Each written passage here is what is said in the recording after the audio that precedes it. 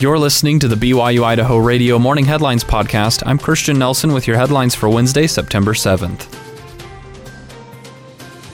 A new report says that the names of hundreds of U.S. law enforcement officers, elected officials, and military members appeared on the leaked membership rolls of a far-right extremist group that's accused of playing a key role in the January 6, 2021 riot at the U.S. Capitol.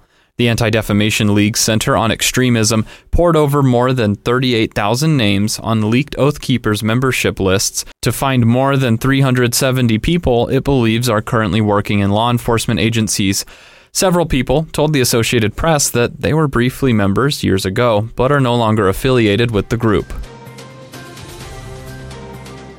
Police have released the name of a man who was shot and killed on Saturday. According to the Idaho Falls Police Department, 23-year-old Nicholas Bird died after he was shot several times on the 1500 block of Clairview Lane at about 10:30 p.m. Police arrested 41-year-old Mark Bent in connection with the shooting. He's in the Bonneville County Jail System on his first-degree murder charge. Investigators say Bird and Bent knew each other, and Bird lived in the area where the shooting happened. Bent had his initial appearance in court on Tuesday afternoon, where a judge set his bond at $750,000. His preliminary hearing is scheduled for the 20th.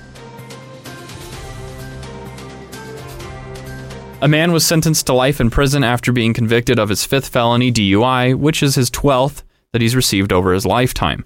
According to the Idaho Press, 54-year-old Kent Sams was on parole for two of his prior felony DUI charges. Law enforcement was called after he passed out in the flower beds outside of a liquor store on August in 2021.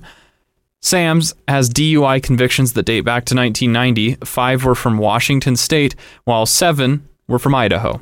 Ada County prosecutor Jan Bennett said in a release that driving under the influence is a serious crime that endangers the community, which deserves to be protected from offenders who repeatedly commit crimes and endanger others.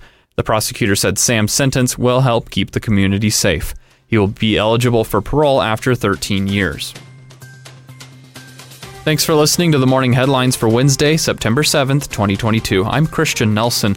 You can catch more news, interviews, and great content on our podcast feed. Just ask Alexa, Google, or Siri to play the latest BYU Idaho Radio podcast. Or you can listen to us for free on your favorite podcast app like Apple Podcasts, Google Podcasts, Spotify, or Stitcher. This is BYU Idaho Radio.